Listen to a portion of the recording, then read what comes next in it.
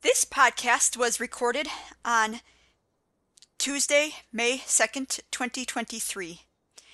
And um, if you listened to my essay on my case for Christ, I briefly mentioned talking about a Rumspringa. And so I thought you guys, when you guys read that, I put the link to the post where I explained that in the text of the post. But if you didn't see that and you just listened to the post, you might be confused what I'm talking about. So today I thought I would publish part one of two essays that I wrote about how I got that idea, where that Rumspringa idea came from. So this post was originally published on my WordPress blog on July 23rd, 2022, and it's called I Need My Rumspringa, Part 1. Hello, readers.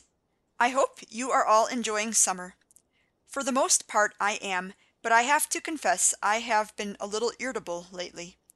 Part of this, I think, is due to the heat and humidity. Perhaps because of climate change, it seems like heat and humidity gets to me, even in the house with the air conditioner on. But two other factors have made me irritable the past several summers.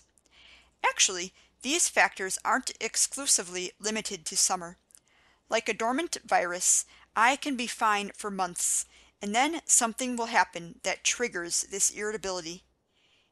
It can be triggered in the winter, but it really seems to flare up in the summer, perhaps because my patience is lower due to the heat and humidity. But I think another factor is that in the winter, it is more socially acceptable to be the introverted homebody that I am, and also because winter cultural activities that do require leaving the house, choral concerts, symphony orchestra performances, musicals, appeal more to my interests than the summer culture. I have wanted to write about this for years, but struggled to find the words. I wanted to be completely honest, but in a way that was mature, thoughtful, respectful, as I do live a blessed life, and I don't want to hurt the feelings of my family, whom I love dearly. The situations that can trigger me are on the surface so petty and selfish that even I am embarrassed by them, and this makes me feel even worse. But I think simmering beneath the surface of all these triggers is anxiety about how it seems like I am not where I should be in life, that I am not where my older siblings were when they were my age, that my siblings and peers are growing up and changing without me, and I will always be the unemployed or underemployed, handicapped child living at home. On Saturday, June 18th, the day before Father's Day, I accompanied my parents on a day trip to visit my brother and his wife, who live in a friendly, small town about an hour and a half away. Other than going to church and the gym to swim a few times, I had hardly left the house in recent weeks. Choir was over for the summer, and it had been unpleasantly hot and humid, not to mention that I am an introvert who feels most contented off leash at home. Sure, I spend a lot of time hauled up in my room, but when I am in my room, I am not playing mindless video games or immersing myself in online communities that promote hate or QAnon conspiracy theories. I rarely even engage with my social media accounts anymore, especially since I became more aware during the pandemic of the degree to which news feeds are manipulated by algorithms to keep users addicted and angry. When I am hauled up in my room, I am reading a thoughtful book or article from respected magazines like The Atlantic or The New York Times, listening to thoughtful podcasts like Throughline and Shake the Dust, taking online seminary courses, or writing. I also enjoy coming out of my room to sit around the table with my parents at meal times, and I look forward to interacting with friends in choir, at church, and at the gym. In other words, while I do enjoy being at home, I am not a hermit. Anyway, that Saturday, I decided it wouldn't hurt to be on leash for a day. My brother and his wife enjoy coming to visit us, but it had been almost a year since I had visited them, and that day we were given a respite from the heat and humidity. The perfect day to stroll through their local farmers market, enjoying wonderful aromas from food vendors and listening to local musicians. My brother's wife also mentioned taking a local riverboat tour, and I enjoy boat tours. The sighted people enjoy the scenery, while I enjoy an informative and sometimes entertaining narration of the sights, and not through an annoying headset. Sometimes I don't even give my full attention to the narration, but just enjoy the feel of the breeze on my face and the sound of the lapping water. But as we were heading out of town, Dad called Grandma on the car Bluetooth to check in with her as he does every morning. When he told her where we were going, she asked, "Is Allison with you?" When Dad replied that I was, she said, "Good. I'm glad to hear she's getting out." I love my grandma, but I couldn't suppress a sigh of annoyance slash exacerbation. Fortunately, I was in the middle bucket seat of our minivan behind Mom, who was sitting up front, and the Bluetooth really only picks up sound from the driver and the passenger in the front seat, so hopefully she didn't hear it. A month earlier,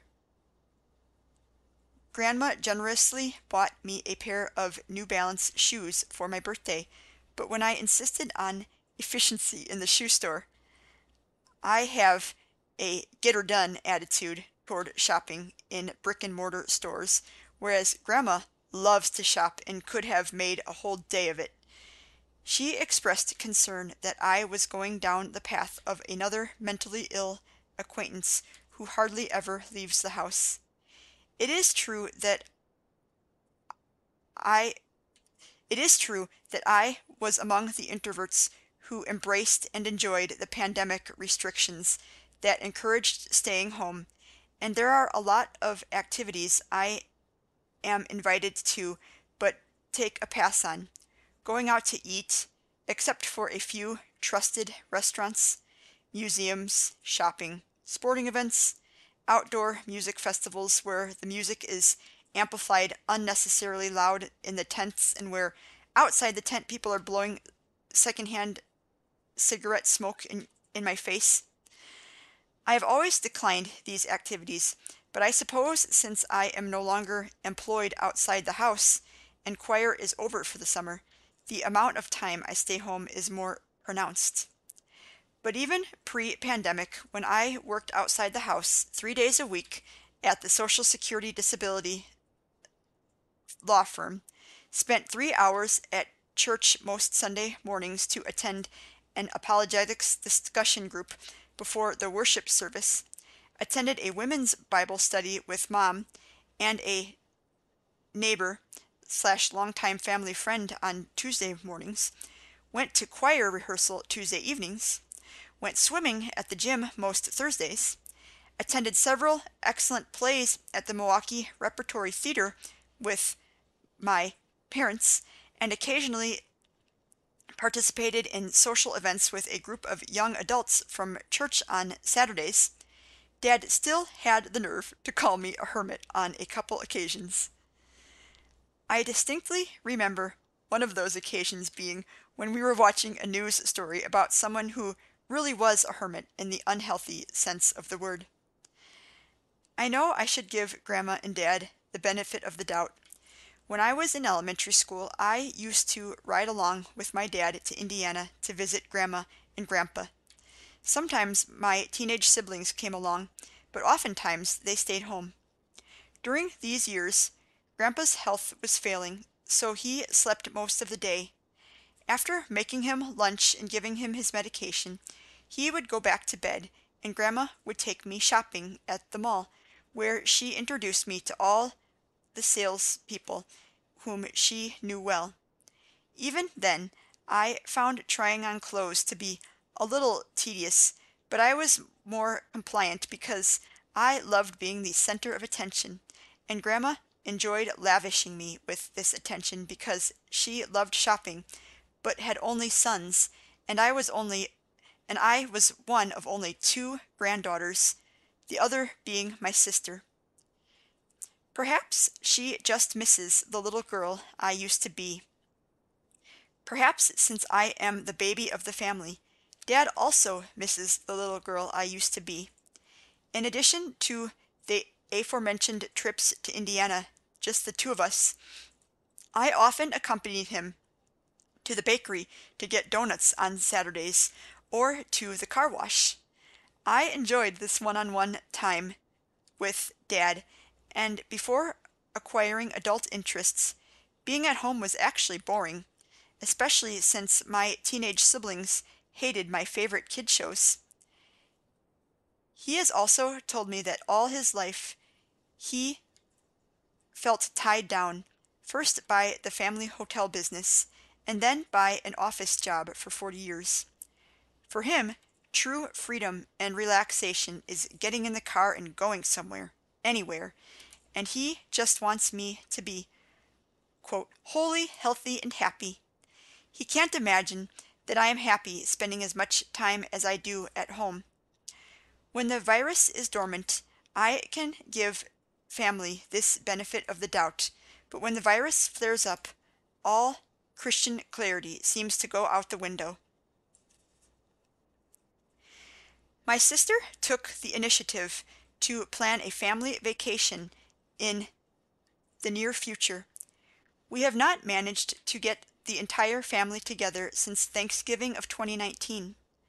Since then, both of my brothers have gotten married, and my sister and I have yet to meet the wife of my brother, who lives out in Oregon. Their jobs have kept them too busy to make it to Wisconsin. While I am not a fan of traveling, I will concede my sister is right that our house isn't big enough to comfortably host our growing family.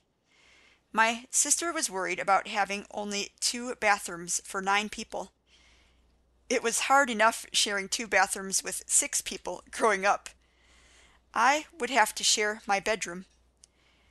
My sister, to her credit, took my feelings into account, and instead of planning a vacation that would require sharing a tiny hotel room with snoring family members, navigating subway trains, and having to find gluten-free restaurants, my sister realized that the perfect vacation for our adult family, and one that would meet all of my needs too, is a beach house vacation in Hilton Head, South Carolina. She was familiar with the beach house concept from her husband's side of the family, and said that these houses have big, fancy kitchens, so we would not have to seek out gluten-free restaurants. And in fact, cooking and eating dinner together is part of the beach house experience. Furthermore, we could all choose our own leisure activities during the day, or find plenty of privacy to work from home, which she and her husband would most likely be doing, so there would be nothing wrong with me staying in my room and doing schoolwork. My sister and her husband actually lived in Hilton Head for a few months in 2020 to escape the pandemic which was ravaging New York City. And while she has found it difficult to work remotely from other destinations due to crappy hotel Wi-Fi, she said she had no trouble with the Wi-Fi in Hilton Head. Each couple would have their own bedroom and bathroom, and since I do not have a partner yet, I would get a bedroom and bathroom all to myself. I don't rough it, she told me. She has had some really bad hotel experiences too. On the surface, there is no rational explanation for not entirely looking forward to this vacation. I should not only be looking forward to it, but recognize what a privilege it is that my family is fortunate enough to take such a vacation that 99% of the world's population can only dream of.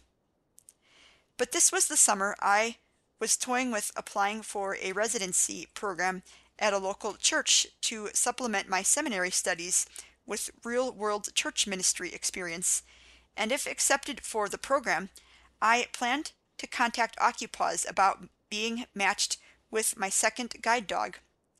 But the beach house rental contracts are for a full week, and since my sister convinced my parents to drive so that they could bring beach toys and board games that would be too difficult to fly with, we would really be away from home more like a week and a half, and the dates that worked out best for the rest of the family would be would be basically close to the beginning of the school year, which corresponds with the beginning of many church ministry programs.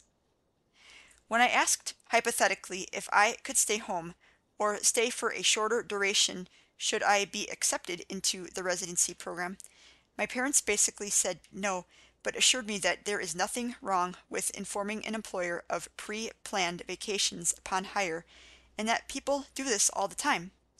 Maybe so, but given that I would be missing the first or second week of ministry programs, the fear that I would be at an awkward disadvantage when I returned consumed me, and I decided not to apply. I also feel like the family doesn't fully appreciate that given the 70% unemployment rate for blind people, I need to begin a new job with an even more pristine work reputation than would be required for a typical candidate. And I wasn't sure that introducing a guide dog I had hardly begun to bond with to the entire noisy family in an unfamiliar setting would be wise either. I hate that I think this way. I am aware of the irony of wanting to work in a church setting when my thoughts in my personal life are so far from the Christian walk of self sacrificial love. I am aware from many sermons and from my spiritual formation class that when pastors make their career an idol and neglect family relationships, their career and their mental health ultimately suffers. I hate that what I hate that what I do is not the good I want to do. No, the evil I do not want to do. This I keep on doing. And that's Romans 7:19. I have to say, this is one of my favorite Bible verses. Knowing that even the Apostle Paul struggled with this is the only reason I haven't given in to despair and hopelessness about my hypocrisy. One career path I have been considering is chaplaincy because when I worked at the Social Security disability firm, I really enjoyed talking to people battling serious conditions like cancer, and while I wasn't allowed to explicitly share my faith, I remember thinking that if given a little formal training and a context where I could share the gospel, I would love to make a career of ministering to these people. But just after Christmas, the dormant irritability virus flared up again when my parents wanted to go to Indiana to visit Granny, who now lives in a nursing home. None of my other siblings, or any of the cousins for that matter, would be there, and I really wanted to enjoy some peace and quiet at home to just write or maybe read a good book after what had been a busy semester. But my parents took it as a given that I would be going to Indiana and got really upset when I tried to tell them I wanted to stay home. To be fair, when Mom saw how glum I was, we had a constructive discussion in which she confessed that she was worried about leaving me home alone overnight, given my seizures in 2017. She would have let me stay home on that trip, and I was allowed to stay home without an ounce of pressure on a subsequent trip in May.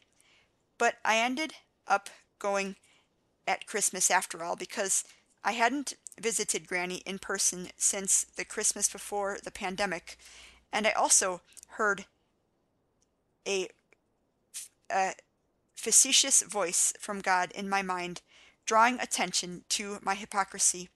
So, you want to be a chaplain and sit at the bedsides of sick people, but you can't be bothered to visit your own grandma in the same situation? Excellent career choice. And is compassion really genuine when you are being paid for the time spent at a patient's bedside? True compassion is cultivated when it is self-sacrificial and unpaid, which is perhaps one of the many reasons God put us in families. The Greek word that translates to compassion literally means to suffer with, and by sitting at Granny's bedside talking to her while Mom helped her cut up some chicken they brought her for dinner, I hated feeling powerless to do anything to make her situation more enjoyable, but was moved when just being there and talking to her seemed to lift her spirits.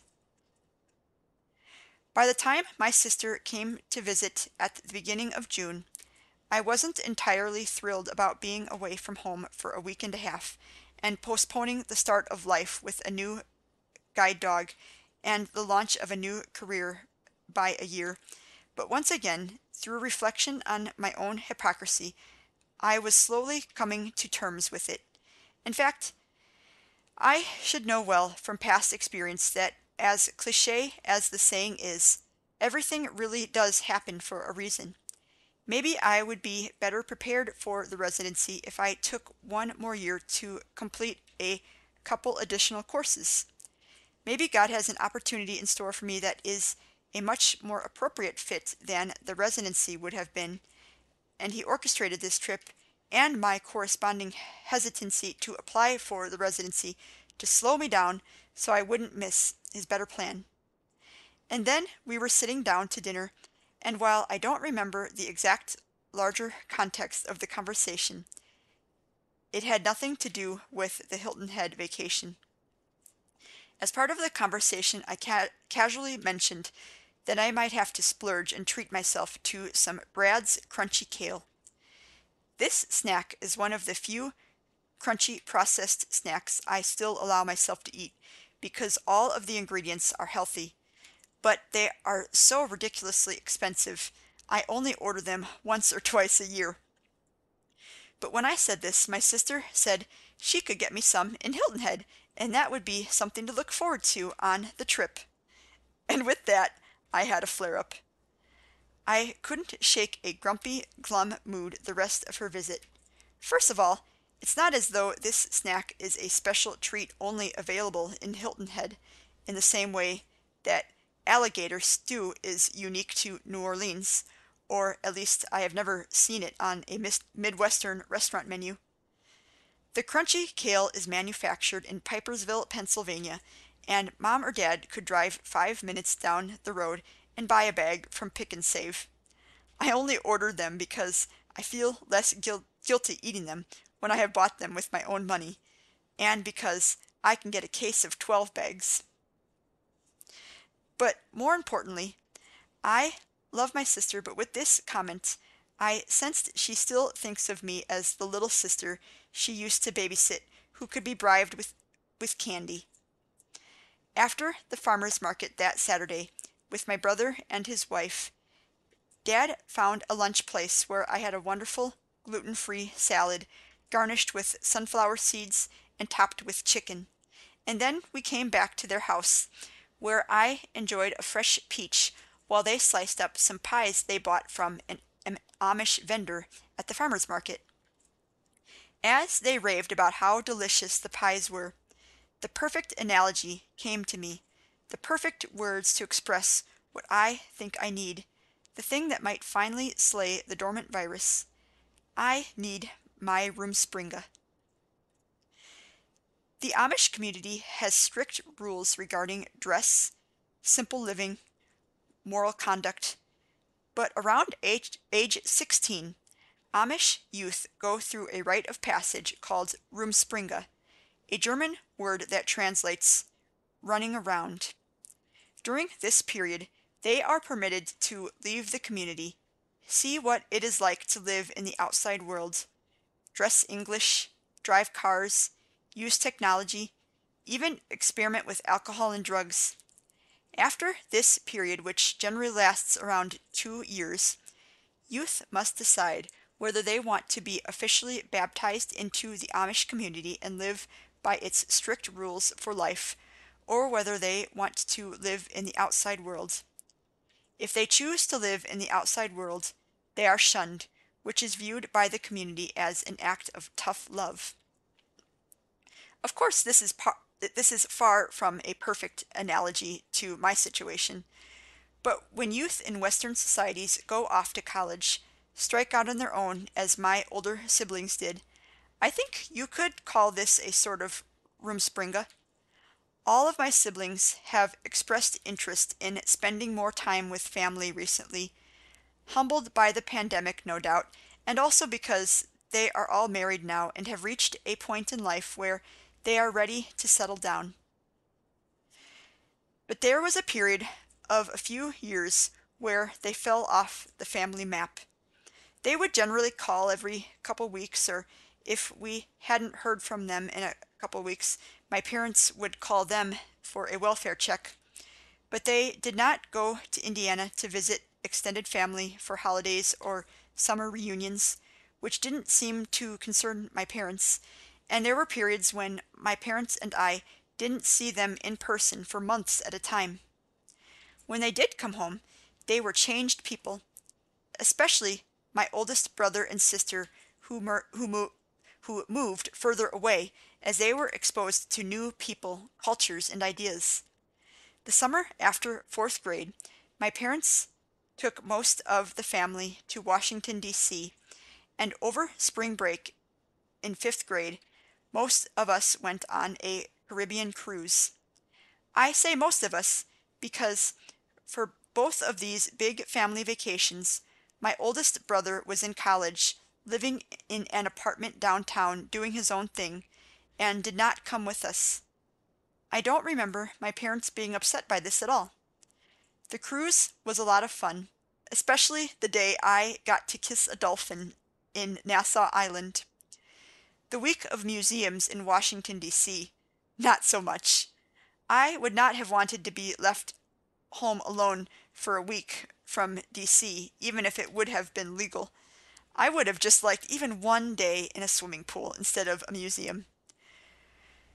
But on these first couple trips without my oldest brother, I remember being struck with the realization that, wow, we will all grow up and be off doing our own thing like him someday.